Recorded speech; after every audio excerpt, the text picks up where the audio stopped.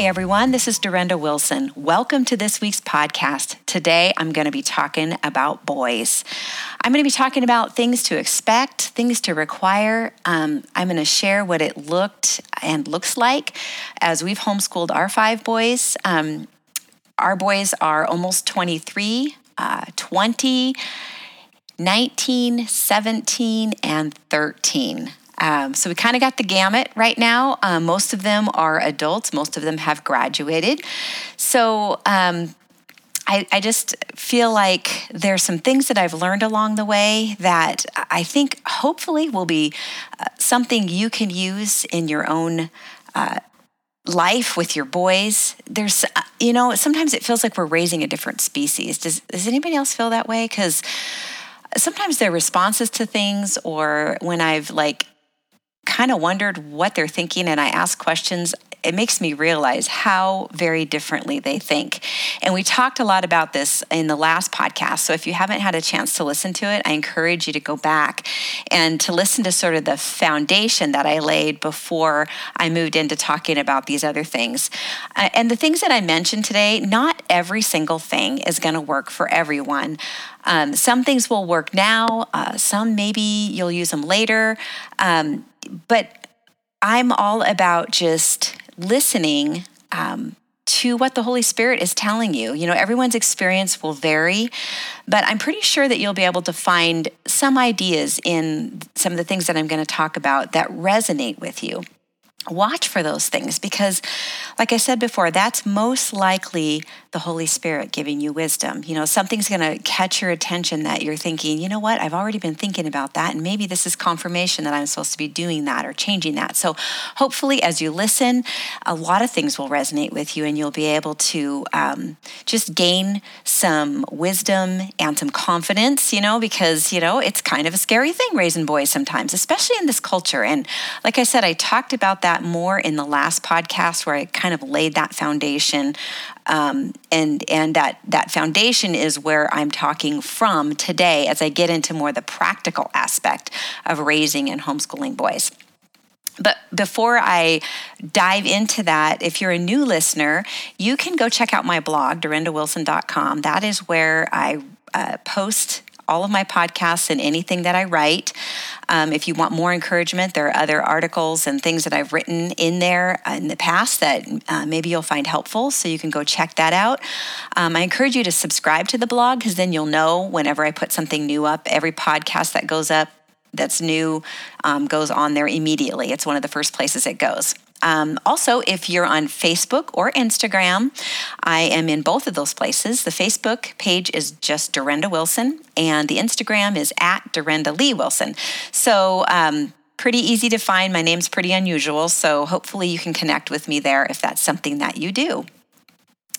Also, if you don't already know that I've written a book called The Unhurried Homeschooler. And it's a lot of what I'm going to talk about today. I cover in that book. I think it's more what I'm going to say today and talk about today is more boy specific, but there's a lot of good basic things in there that I think you might find helpful. And I describe it as a simply, mercifully short book on homeschooling. I don't know about you, but I never really typically make it through an entire book. I tell everybody I'm a bad book reader. I'll find the nuggets and then I move on. So all that to say, when I went to write a book, my first thought was, let's keep it short so these moms can actually read it. And so I just tried to stick to the point, and hopefully you'll enjoy it. It's kind of a fun read, and hopefully you'll be able to find that over on Amazon. The other thing that I wanted to tell you, if you don't already know, that I'm married to Daryl. We've been married for 28 years. Like I said, we have 5 boys. We also have 3 girls, and their ages are 13 to 26. We have 4 grandkids, 3 on this earth, and 1 that went to be with the Lord just before he was born.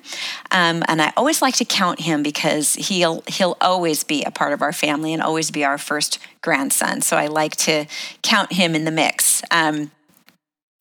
We also have been homeschooling for over 22 years. So that's kind of the place that I'm sharing from. and the experience that I'm sharing from. And so if you're listening to this, or you get done listening to this, or you've listened to other podcasts, I would really love it if you would leave a rating or a review or a comment from wherever you're listening, whether it's SoundCloud, iTunes, or my blog. I love to hear back from you. I'd love to hear any topics you'd like me to cover. I want to speak to what it is you're needing to hear. So if you could just leave those there. And also, I look at those because I need feedback, honestly. I don't always hear a lot when I do these podcasts. And so I'm never entirely sure if they're helping or not, unless you guys leave a comment, which a lot of you have, and I really appreciate it. So keep doing that. I really appreciate it. And also, as you do ratings and reviews on iTunes or SoundCloud, that also brings it up in the list. And so when other moms are looking for podcasts to listen to, they will listen to, they'll find mine. It makes it easier for them to find mine. So let's dive in here into what I'm going to be talking about. Last week, I kind of left off with talking about some of the kind of the distinctiveness of boys. That was the title of the podcast. And so that's kind of where I was leaving off, where was just talking about some of the things that make boys distinctive, maybe different than a lot of girls, not all girls. Again, I want to emphasize that these character qualities that I'm describing happen on a sliding scale. Some boys are more competitive than others, but competition does seem to be a common theme, and that's one thing that I talked about last week, that they're competitive, and honestly, the best way that boys bond is letting them compete with each other. That's why they do so well on, soccer teams and anything that involves teamwork. A lot of times, boys will thrive there, and that's where they find their best buddies. And also, when they compete with each other, it really can lead to good lessons on being a good winner or a good loser. They also learn how to sympathize and empathize with others. If maybe they're the winner and someone else is the loser, or vice versa. If they have that feeling of having lost, they're going to be able to empathize with another person when they win and this other friend loses. They can empathize with what that feels like, and they can learn to be a better winner. I was also mentioned that our girls along the way, they just really didn't want me to grade their schoolwork. And so I tended not to give grades for a long time because our two oldest were girls, and I was just sort of, in that groove. But at one point in time, our boys verbalized to me that they wanted grades. And I realized that they wanted and needed the challenge and the chance to improve. They needed to know that they were conquering. So that's where we left off last week. A few more characteristics. Boys tend to be really concrete. Have you ever noticed that? Like, everything is... so much of their thinking is black and white. It's just, it is or it isn't. It fits in one box or another. I think that kind of comes back to men having sort of a tendency to put things in boxes, and boys are obviously going to be men someday. They're wired the same way, so they tend to do this box thing. But the cool thing about it is that I can talk to them in a very different way than I can talk to my girls. I can be way more blunt with them, and they can totally handle it. In fact, they think it's funny when I'm just super direct with them. And so that is something I really had to get used to, because I tend to want to, make sure that I say everything right and don't hurt their feelings and all this kind of stuff. And they were just like, hey, just shoot straight with me, Mom. Tell me what the deal is. And I also, one of the mistakes that I've made as a mom is tending to use too many words. So one day I went out to dinner with my husband, and I had just gotten done just telling him how frustrated I was with the boys and all the ways that I didn't understand them. And so my husband was really patient, and he listened, and he, just let me unload.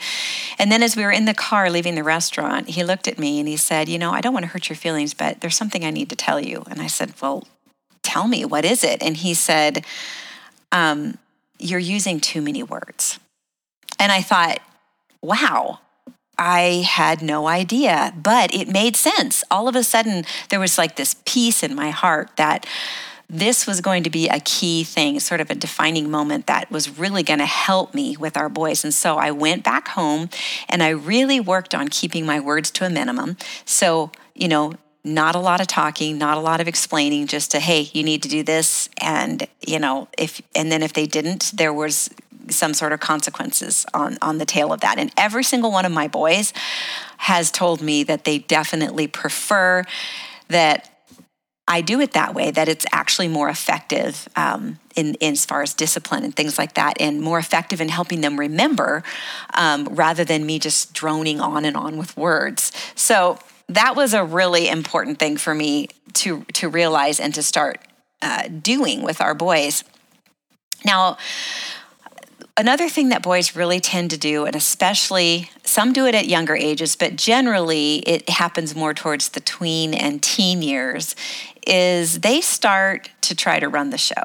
And it's interesting because it's part of their development. And I think that's one thing we have to remember is they start to sort of try their man on, and they try their man on with you.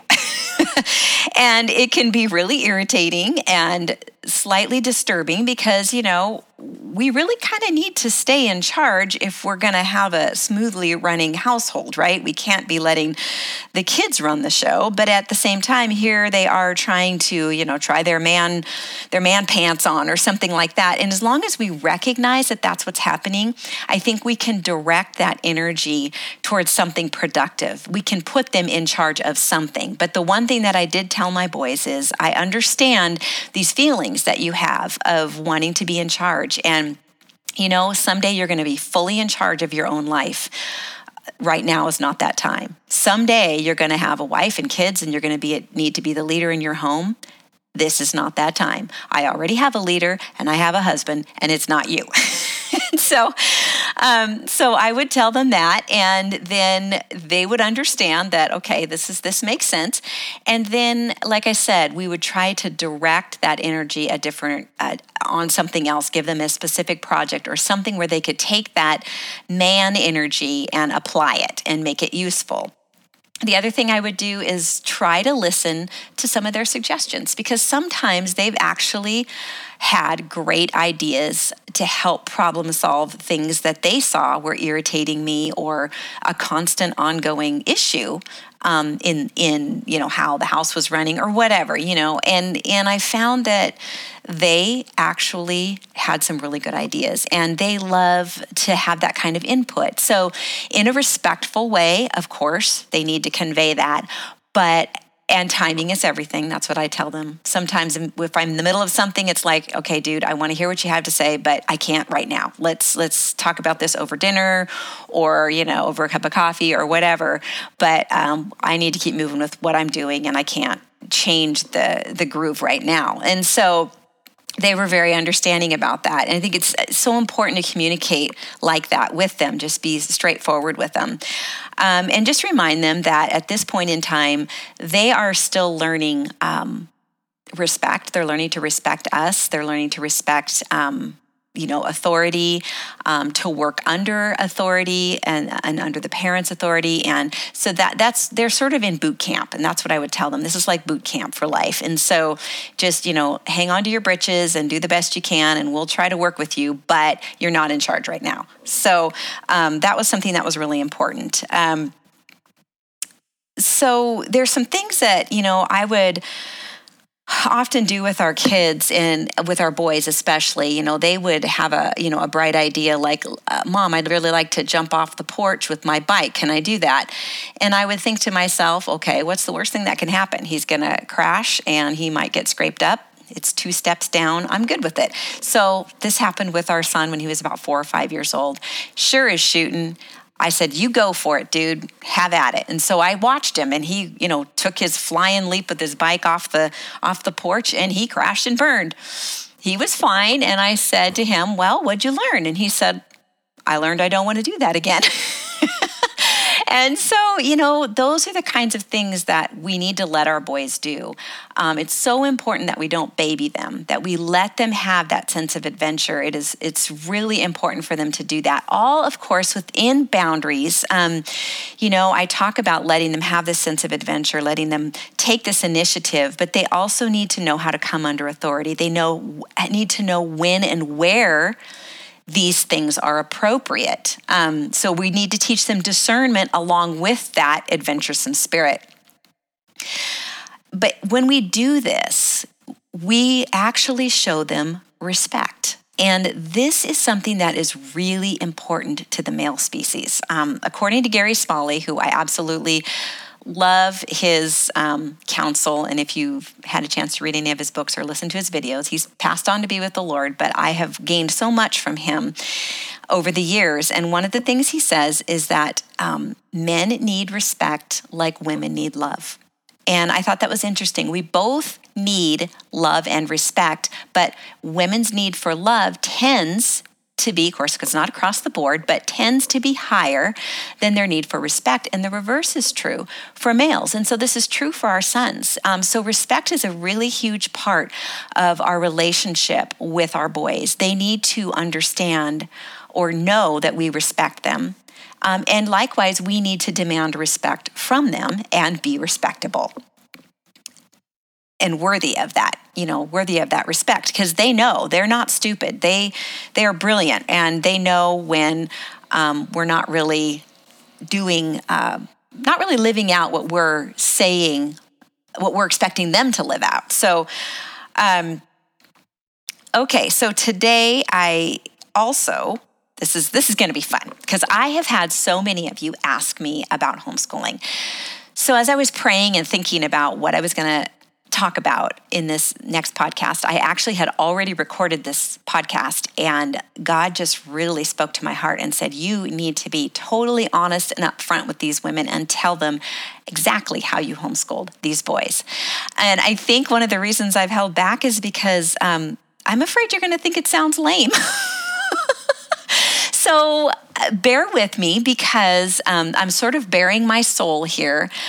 All I can say is I know beyond a shadow of a doubt that God led us to homeschool our boys this way. It doesn't mean you have to homeschool your boys this way, but I feel like there's probably some nuggets and maybe some things in there that you're going to be able to pull out and find extremely helpful in adjusting your own homeschooling to be maybe a better fit for your boys. So I'm praying that as I make myself vulnerable to you, that you find comfort and encouragement in it. And I can tell you, we've graduated 3 so far, and I feel like if you're going to call homeschooling a success or not a success, I would call our homeschooling successful. I love our boys. I love our young adult men who have given me lots of feedback about what they think about their homeschooling years. And I'll be sharing some of that a little bit later in the podcast. So I'm going to dig into the specifics of homeschooling boys and how we did this.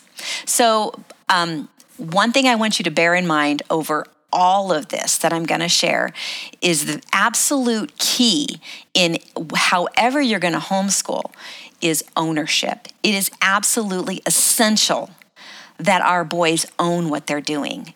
Now, this is a process, granted. I mean, they're not going to start out in first grade enjoying and owning all of their schoolwork and their chores and all these things.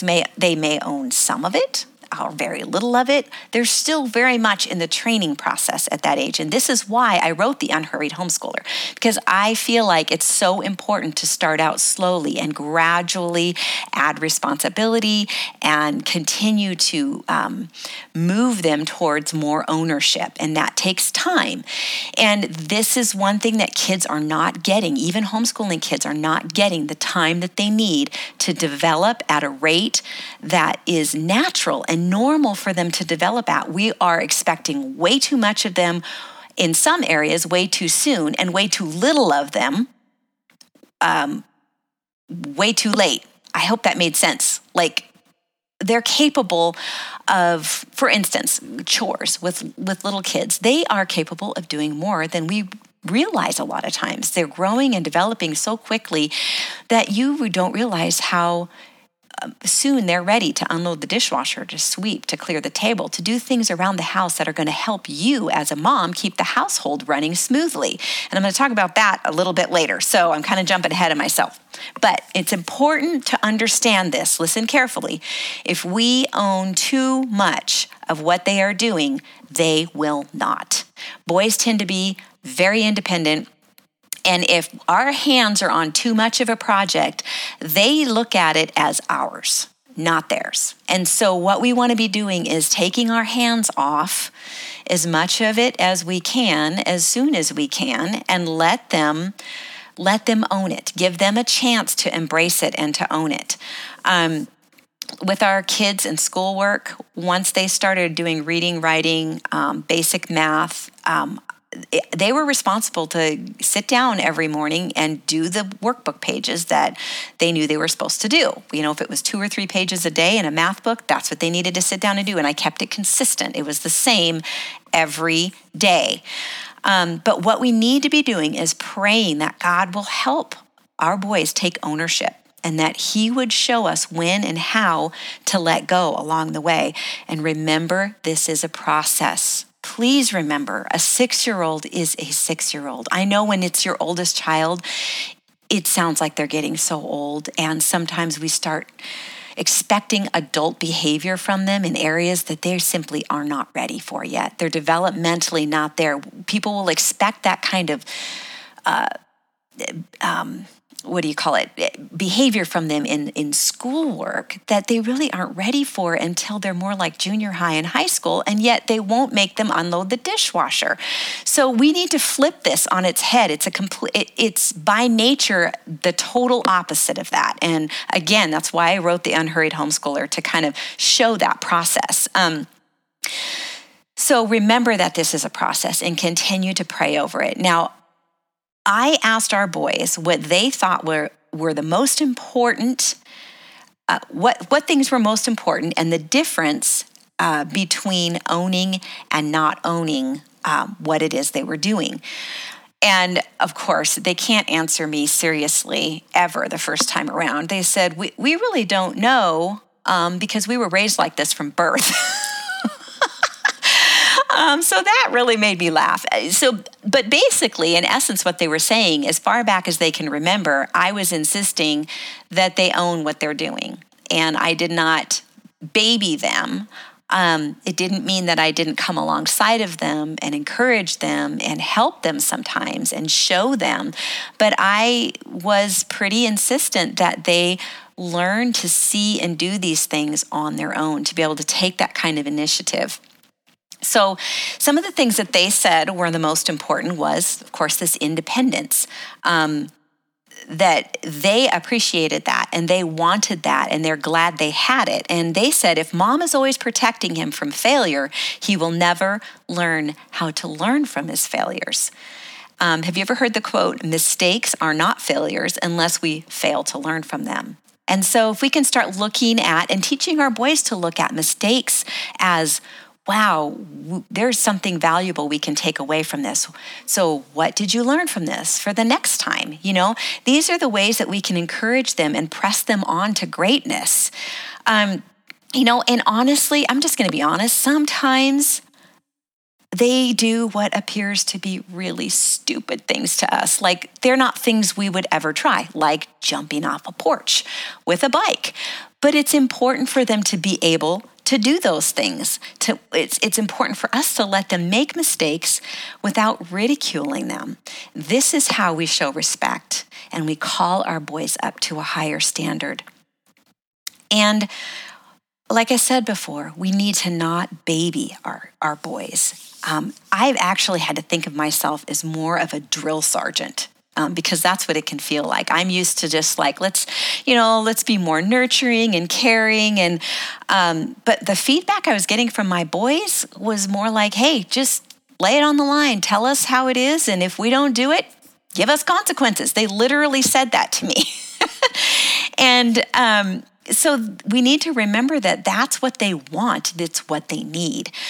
And the last thing that they mentioned that was absolutely crucial, that our boys mentioned, was work ethic. This is something that we worked really hard with our boys on. I would say overarching everything else, work ethic is absolutely important, and that can start at a very young age with chores. There is something about work ethic that builds grit in our kids, and grit is courage and resolve and strength of character, and it's something that many people, many kids, and even grown-ups, adults in our generation are lacking is grit. And actually, it's interesting because professionals, experts are now saying that grit is the number one predictor of success. Isn't that interesting? It's grit. It's not education. It's not knowledge. It's not all this information that we're going to stuff into our kids. It's grit. And so this is what we want to focus on with our boys, with this ownership and this work ethic. So one thing I want to encourage you to do as a mom, and I did this a lot, and that is to let your sons share their dreams with you, because they have lots of them. And if you listen, they will share them with you. If you put them off or ridicule them, if we make fun of them or make them feel like their ideas are dumb, they are not going to open up to us. And so even if it sounds crazy, listen to their dreams and let them share these things with you. And, if you want to help them think it through without sending a message that their idea is stupid, start asking lots of questions. Well, what are you going to do about this? And what if this happens? So what do you think about this? And let them start problem solving, maybe this dream. I think we can balance them out and give them discernment that way. I mean, obviously, if they're starting to get discouraged and maybe they're just trying it on for size, just let them do it. It's not a big deal. You have to kind of feel that out. But it's a great way to let them dream while still keeping them grounded by asking questions about this plan and this idea and these things that they have. I remember our son Jake used to come to me. Oh gosh, I'm kid you not. I swear he was 3 or 4 maybe, when he would come to me and talk to me about electronics and all these things and these ideas, and I didn't know what he was talking about. I didn't know if he was right or wrong, or if he actually knew maybe what he was talking about. The older he got, I didn't know my eyes would glaze over and I'd get really sleepy. Our girls eventually described that as a technical lullaby.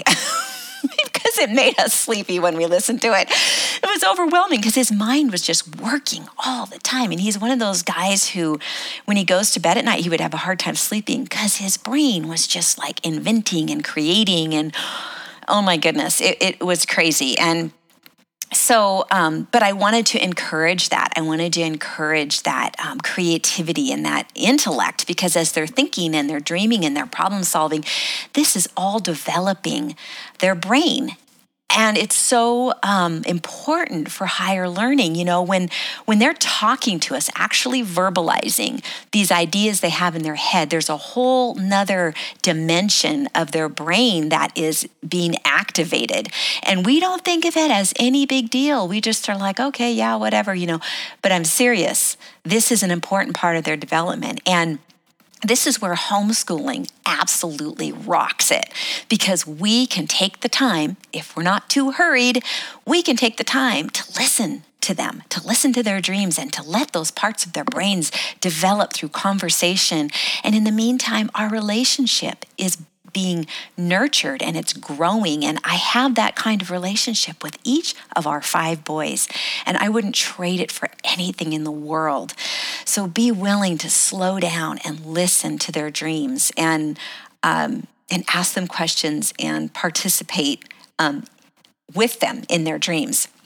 So we talked about ownership. Again, I'm going to reemphasize that ownership thing is super important. And when they're sharing those dreams with you, they are owning those dreams.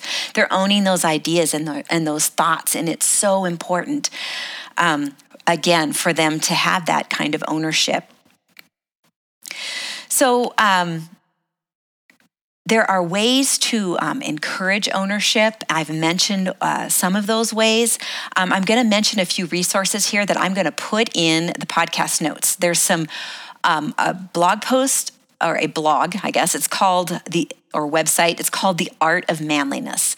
I don't know if I mentioned it in the last podcast. I don't know that it's a Christian website, but our older sons have absolutely loved the stuff in there. And so much of it is really rooted in Christian principles. It's just talking about work ethic and being other-oriented and what a real man actually is like. And really it comes, like I said, all that originates with God in his word, but there's some great stuff on there. So especially for older boys, that's a great place to go and check things out. Bob Schultz has some wonderful devotional books for boys that we have read. I think he wrote 3 of them, and we've read them all, and some of them more than once. Created for Work, Practical Happiness, and Boyhood and Beyond. Again, I'll put those all on the blog post that this podcast is on. Also, having them read and watch and us telling them stories of heroes. These point out good role models, like even if these role models can be in these stories, they can be stories you tell about your own personal experience. They can be stories you've heard. They can be books that we're reading to them. They can be documentaries. They can be maybe the people around you that you know are good role models. Have male role models. Have them over for dinner and let your boys ask them questions about what they do. Maybe a law enforcement officer or a fireman or someone you really respect, your pastor. Have them over and have your boys have some questions ready. Maybe discuss ahead of time. What are some of the things you'd like to know about, what this guy does for his work, or invite someone over who's in the field of work that they're interested in, and let them hear stories and talk to them. And then some resources for you, Mom. My friend Heather wrote a book called Nights in Training. That's a really great book having to do with raising boys into men. The Minds of Boys, this I don't believe is a Christian book. The author I don't believe is a Christian, but he has a lot of science behind his studies on the differences between boys and girls. And this is purely, a lot of it's just physiological. And he gives some really good ideas to educators as to how to kind of approach education with boys and how they're wired in mind. So that's a good one. Again, I'll have these in the blog post. Bringing Up Boys by Dr. Dobson. That's a whole series on bringing up boys. That's a really good kind of basic one if you want to just start with a basic thing. That's a very good series. And one of my favorite books is Boys Should Be Boys, 7 Secrets to Raising Healthy Sons. That's one of the few books I read all the way through because I absolutely loved it and I was on vacation, so that helped too. So again, these resources will be in the show notes from this podcast on my blog. Okay, so one of the best things we can do with our boys is to keep things simple, okay? C.S. Lewis said the greatest service we can do to education today is to teach fewer subjects. No one has time to do more than a very few things well before he is 20. And when we force a boy to be in mediocrity in a dozen subjects, to be a mediocrity in a dozen subjects, we destroy his standards, perhaps for life. What he's saying there is when we're just kind of trying to throw too much at them, they can't master it all. They can't do it all well. So let's just stick to the things, keep it simple so that the things that they do, we can require them to do well. I think that makes a lot of sense. And that is actually one of the things that drove the way that I homeschooled. Okay, so for homeschooling, when it comes to homeschooling, see, to me, homeschooling is a lifestyle. So I have a hard time just cutting it off and making, okay, this is life and this is homeschooling. Our homeschooling was a lifestyle. And this was sun up to sundown. There was no real break in homeschooling. I guess my favorite thing to say is that our schooling revolved around home life, not home life around schooling. So with that in mind, the first thing I'm going to address is chores. I feel like that is such a huge part of raising our boys and homeschooling our boys. And this is such an important part of ownership, of teaching them ownership. So some of the things that they learn from doing chores: following directions, follow through, ownership. They actually have hands-on experiences, which is absolutely it's just absolutely an integral part of their brain development and prepares them for higher learning. So this thing you're having them do when you have them organize a cupboard, or you have them unload a dishwasher, or sweep, or clear the table, or do yard work, giving these boys chores is actually preparing them for higher learning down the road. Now let that sink in.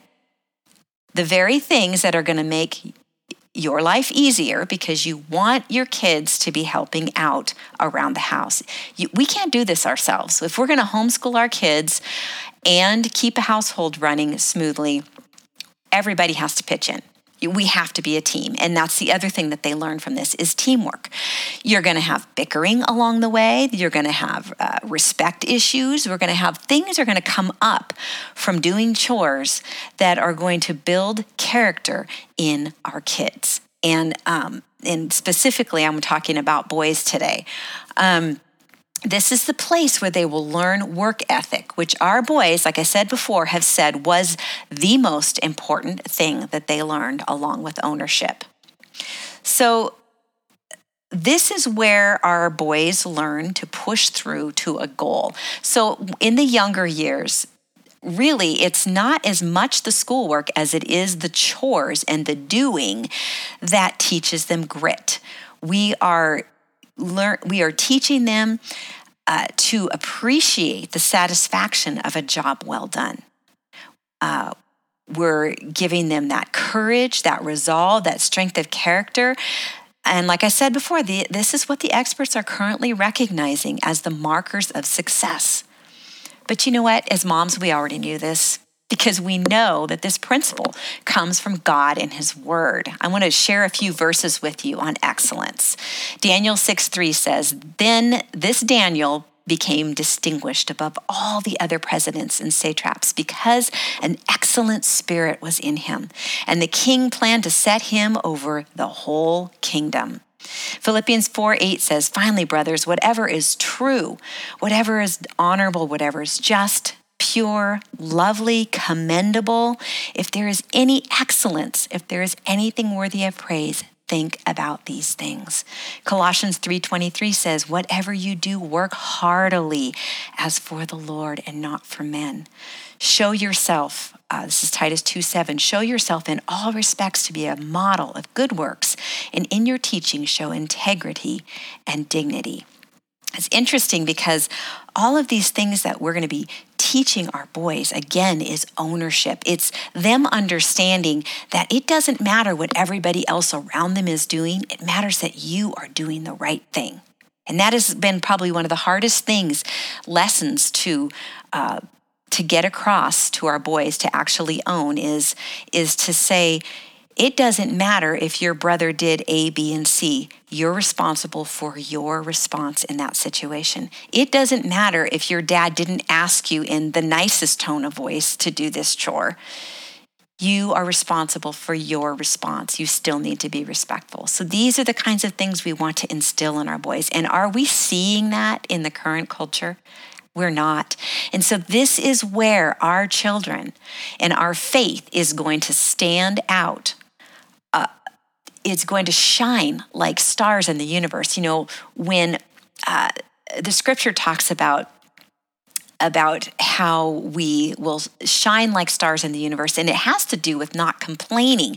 And I think about that. If your boys or, ourselves, if we own something, let's just say, since we're talking about boys, let's just stick with that. If our boys own something and they move forward in strength of courage and with grit and resolve, and they're not complaining, they're not victims, they're just moving forward in courage and strength, that is going to set them apart. And that is going to get the world's attention. They're going to look at that and say, what is different about that young man? And can I just say, we have experienced this with our boys. We get more compliments on how polite our boys are, how kind they are, how helpful they are, how respectful they are, what hard workers they are. And I just think I couldn't ask for better feedback on how we did with our kids. They're not perfect. Lots of things I'm praying for with them, and we're talking about and working through, because they're human just like we are. I don't expect perfection, but my goodness, God has been so good, and He has been faithful to lead us, and He will do the same for you. Do what He leads you to do. Don't be afraid, is what I'm saying. Be courageous. Get a vision for what God has for your boys and move forward with it. And don't be afraid of what other people think. Think of it as a leap of faith, trusting your God for the heart of your boys and for the life of your boys. So my goals when I started homeschooling our kids was that I wanted them to love learning. And the best way that I knew to cause that to happen was because kids are born natural learners. I figured if they were natural learners, it would be more about me not sucking that out of them by burning them out on school books and schoolwork and things that maybe weren't age appropriate, if that makes sense. The experts are all out there talking about early childhood education. Maybe in some instances that works. I don't know. All I know is God told me very clearly, and I just had this strong sense that we needed to start out slowly and gradually add to the workload when it came to schoolwork. And our kids needed to have more hands-on real-life experiences in the younger years, in their just day-to-day activities. It's interesting because my second goal, so my first goal was to encourage a love of learning. And my second goal was that I would teach them to be resourceful, to figure out, okay, so they love learning, right? So if they love learning, they've got to know where to find out what they want to know, right? So I figured those two went together beautifully. The interesting thing is I ran this across our oldest son sometime while he was in college, and he said to me, Mom, you need to add something to that. You need to add work ethic to it. Because he said, you can love learning and you can be resourceful, but if you're not willing to do the work that it takes, the rest of it doesn't mean anything. It's not going to come together. Hard work and work ethic is what's going to bring this all together and cement it together. I thought that made perfect sense. So now I make sure that I include that when I talk about these goals in homeschooling. Now, things to remember when it comes to chores and teaching work ethic, these are things that I tried to make sure that I did, and that was to put a time frame on them. I would use a timer very frequently, and I would sometimes ask them, what amount of time do you think is reasonable for you to get this done? If they're cleaning out a few drawers and they say, well, it's going to take me an hour, and I'm no, an hour's too long. Try again. And I'd make them come to some reasonable amount of time. Because what I'm doing then is I'm kind of handing off ownership to them. So now they're telling me, basically verbalizing to me, I think I can get that done in 30 minutes. Okay, I'm going to set the timer for 30 minutes. And you see how I worked that out so that it became their thing?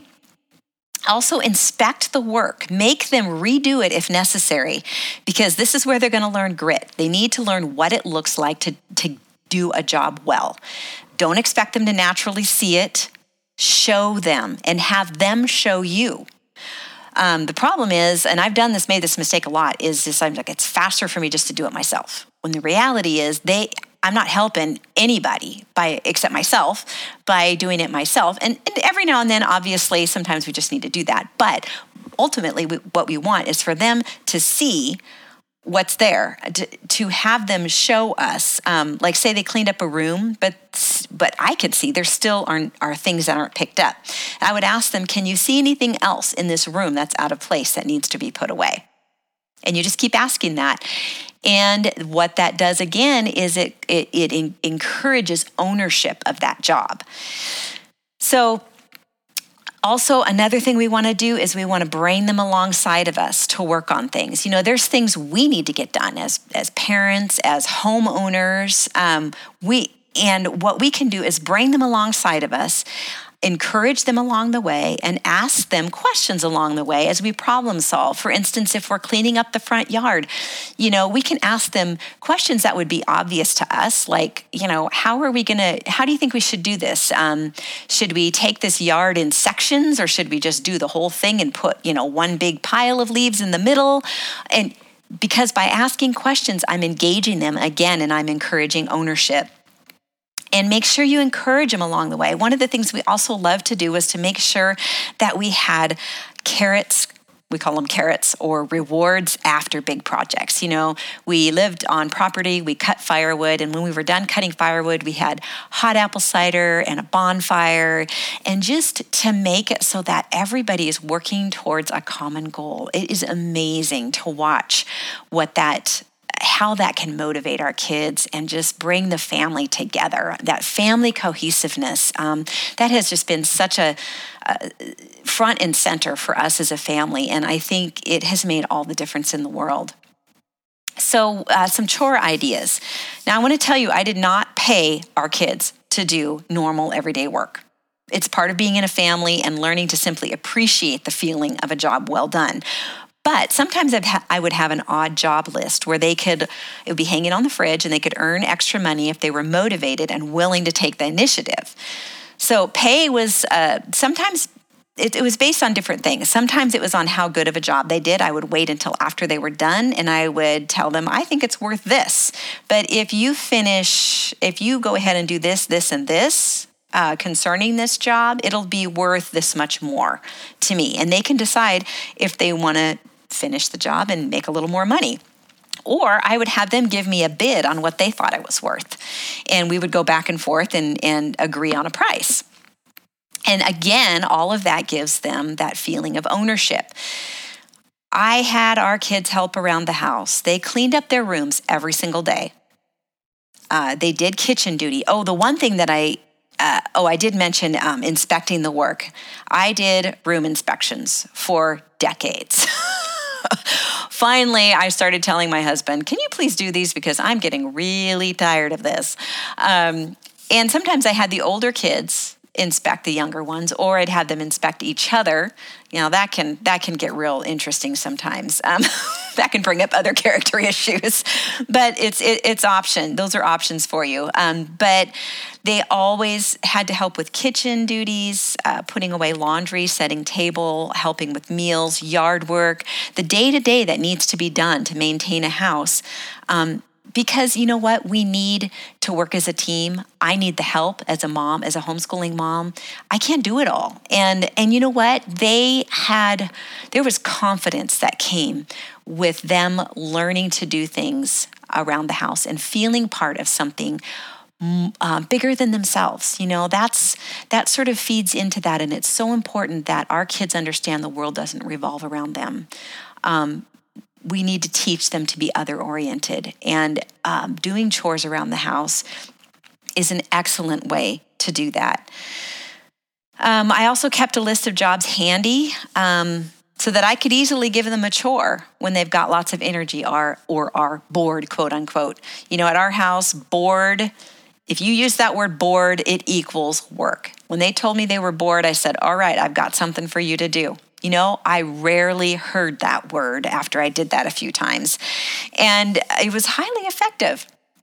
But having them help with home projects, painting, repairing things, landscaping, chopping firewood, so many of the things, like I said, that we have to do anyway to maintain a home are things our boys can do right along with us.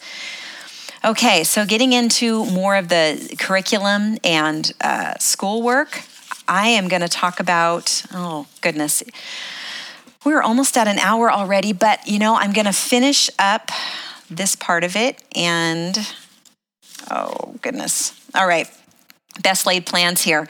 So K through 8th grade, I'm going to talk a little bit about that. So like I said, we started out slowly. The boys, every day they would do chores first, then school work until noon or until they were finished. If they were fast, they could get done before that. Then they would have lunch and lunch cleanup. We would rest and they would take a little bit of time to read. They could read anything. They could take a stack of books to their bed, but this is the time where I sort of covered the aspect of reading. They didn't have to read, but often they would end up reading just because they were interested in what it is they were looking at. I really wanted my kids to love reading, so I really tried not to force required reading on them. And, they learned a lot from just sitting there reading and looking at these books during rest time. After that, they had free time. That's not to be confused with screen time. I was really adamant about them being outside and, playing with Legos if the weather's bad, building blanket forts, just anything where they were playing and imagining and creating and that kind of thing. So now, remember, these are in the younger years. After the free time, we would give them, they had more chores to do. Right before dinner. Sometimes that included a shower because we all know boys hate showers, so I had to make it part of their chores. And then we had dinner and family time together. So I felt strongly that all I was responsible for when it came to the actual curriculum aspect of schoolwork was I was responsible to teach them the basics, basic math, addition, subtraction, multiplication, division, fractions, the practical stuff. Language, reading, which they did during rest time, and then sometimes I would read to them. Writing, a lot of times that was, when they were younger especially, it was just handwriting. And so basically math and language, the language arts, that's what we would cover in the mornings. So math, language, and handwriting. Again, this is in the younger years. I worked alongside of them until they knew how to write their numbers and letters and had, basic math and basic reading skills. But I, like I said before, encouraged independence as soon as possible, that they would own what they were doing every day. And I was consistent with that. It's important that they know what to expect. This is what you're doing. And this is what we do every morning. And so there's no other options out there. This is our morning. This is what it looks like. When they were younger, I got their workbooks at Costco. I got them at Walmart because they're all pretty much the same. They're just teaching them how to write their numbers, basic addition, basic math skills, handwriting, how to make their letters. I did have my kids do cursive because I really believe and have read that develops a part of their brain that's really important. And it also enables them to be able to read, their grandparents' letters or great-grandparents' letters. I think it's a skill that they should have. And so our kids did, their handwriting involved Bible verses. That was my husband's one request, is that our kids would get scripture every day. And that's how we incorporated that. And it really got into their heads and hearts as they wrote it out. And so that was a great thing. So the language arts includes, grammar, punctuation, spelling, etc. And I would again start with Walmart things. Back to math. Costco, Walmart, moved on to Horizons and Saxon.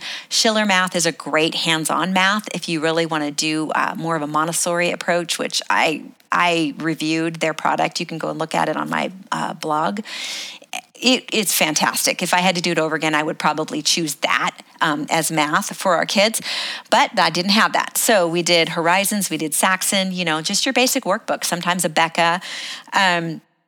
Language, same thing, started out with Costco, Walmart, and moved on to mainly reading. They would read every day and they would write a summary. So, now we're talking about getting into the, to the point where they can actually write a couple paragraphs. And that's different for every kid. My kids, it usually didn't happen until probably fourth grade. Like I said, we took things slowly and it didn't seem to make a difference, except that they didn't hate schoolwork. So I like that part of it. Of course they complained, but I never felt guilty because I'm like, no, we're doing this. This is what we need to do. This isn't optional. And, they look back and they're like, man, That was great, Mom. Thank you for doing it that way. But when kids write a summary of what they've written, there's a whole lot of things going on there. When they were younger and couldn't write the summary, I would have them tell it to me. So that's called narration. You can look that up. That's a very interesting thing that is important for kids to learn. There's a part of the brain that develops with that. Go and read about that because that's really fascinating. And I think Charlotte Mason has a lot to say about that. So younger, they would read and just tell me what they read about. And then as they got older, they would write summaries. Now, when they wrote summaries, this was really cool because what I loved about it is it covered grammar, punctuation, capitalization, sentence structure, so many things, so many aspects of writing, but in a very simple form. And so that is something that we just did consistently. And I really didn't change all that much even when they got older. And sometimes I did, sometimes I didn't, and I'll explain that a little later on. For grammar books, we used Learning Language Arts Through Literature, which I really liked because it covered all those aspects of language arts. And that was a fun one that we would sometimes use instead of writing summaries. You can use Abeka. I found Abeka to be a little bit complicated the older they got, and I really felt like we needed to stay on task with making sure all the basics were covered. But Abeka is an excellent curriculum. And some kids just thrive in it. So I'm not saying it's not for some of you. A couple of our kids did well with it to a certain point. So, and the other thing I want to share is that I don't necessarily do every activity in every book. Okay, like you've got your Saxon math. If they were clearly getting the concept, even when they were just doing something for the first time, I would make them do every other problem.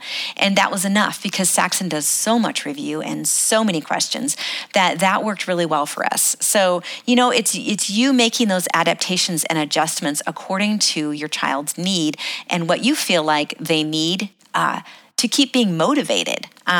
So that's just something that you sort of feel your way through. And when I say that, I mean, we're praying about it and asking the Holy Spirit for wisdom. I thought diagramming sentences was stupid. One of my kids loved it, so I let him do it, He thought it looked interesting. So history and science. Okay, so kindergarten through somewhere between 6th and 8th grade, I didn't do history or science. I'm just going to be straight up honest with you. Let me ask you this. How much do you actually remember from grade school when it comes to history and science? Not much. Really, it's the math and the language that I remember that stuck with me that I continued to use.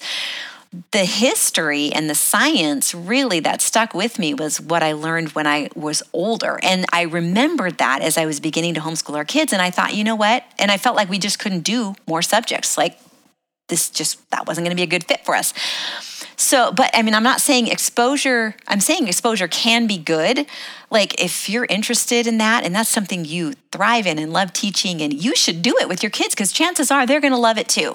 And maybe you can teach your math through it, or you can teach your language through it, or, you can adjust that to your own family.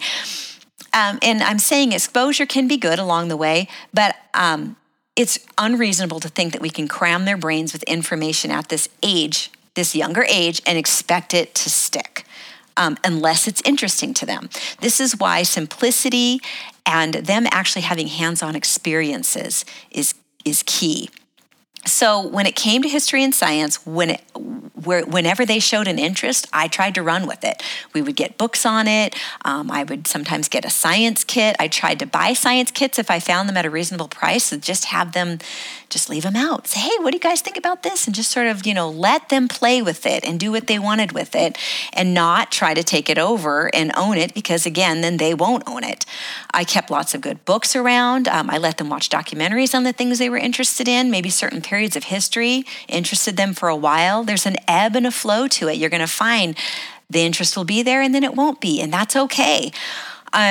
Books like, I love the Usborne books. The technical drawing book is one we had. What's Inside You? Stuff Exploded.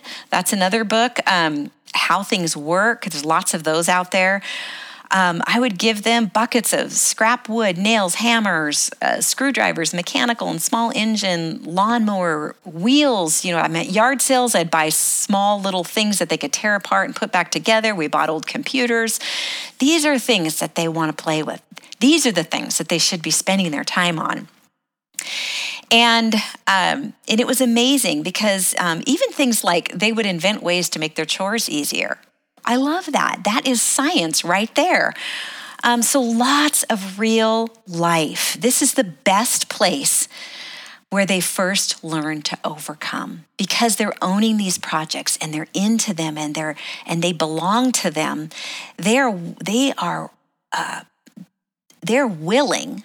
And they will make that effort to overcome the obstacles along the way because it's theirs. Eventually, we want them to know how to push through in their studies, but that does not have to happen until later when they're developmentally ready for it. Does that make sense? That is the part that I just have found has just resonated with our kids. And so I hope that some of these things that I mentioned make sense to you and will actually lift a burden for you and help you realize that your kids, your boys, are natural learners. I think so much of the time we just need to get out of the way and stop pretending like we know what they need. And I say that with respect because sometimes there are areas where we do know what they need and we need to apply it. And I totally get that. And you need to follow through with that. Stick with it. Don't veer from that. But I think it's also important for us to know who they are, to be students of them. Last week I had you all take some time to be a student of your boy and take some notes and maybe notice things that you would notice things. Did you notice things that you didn't realize about your boys this last week? One of the things that are really important to remember when we're schooling our boys, when we're doing that book part aspect of it, is they need brain breaks. When they start getting frustrated and you can tell that it's not going well, I would send them outside or to go, jump on the trampoline, play with Legos, ride bikes, play ball, run around the outside of the house, race each other, or take a walk with them. Something where they can just blow off physically. A lot of the time, that's what they need. Sometimes my boys would refocus by playing Legos. It just depends on your child. Screen time is not part of this picture. So I just want to reiterate that. And I'm going to talk later about media in the next podcast. And I'm also going to be talking about schooling older boys. I'm also going to be sharing with you some of the questions you asked me and what my boys' response to those questions, what their response was. So I want to just be praying for you right now. And so I'm going to pray over you right now because I had to stop a little earlier than what my notes, where my notes were taking me because we've already been at this for an hour. So, but I hope that you found something valuable here. And I'm going to continue with this talk next week. Like I said, I'm going to be talking about some things that our boys reminded me of. And I'm going to go on and talk about junior high and high school, what it looks like to homeschool that age. I'm going to talk about things to expect when you're raising boys. I'm going to talk about the great things about raising boys. But right now, I just want to pray with you.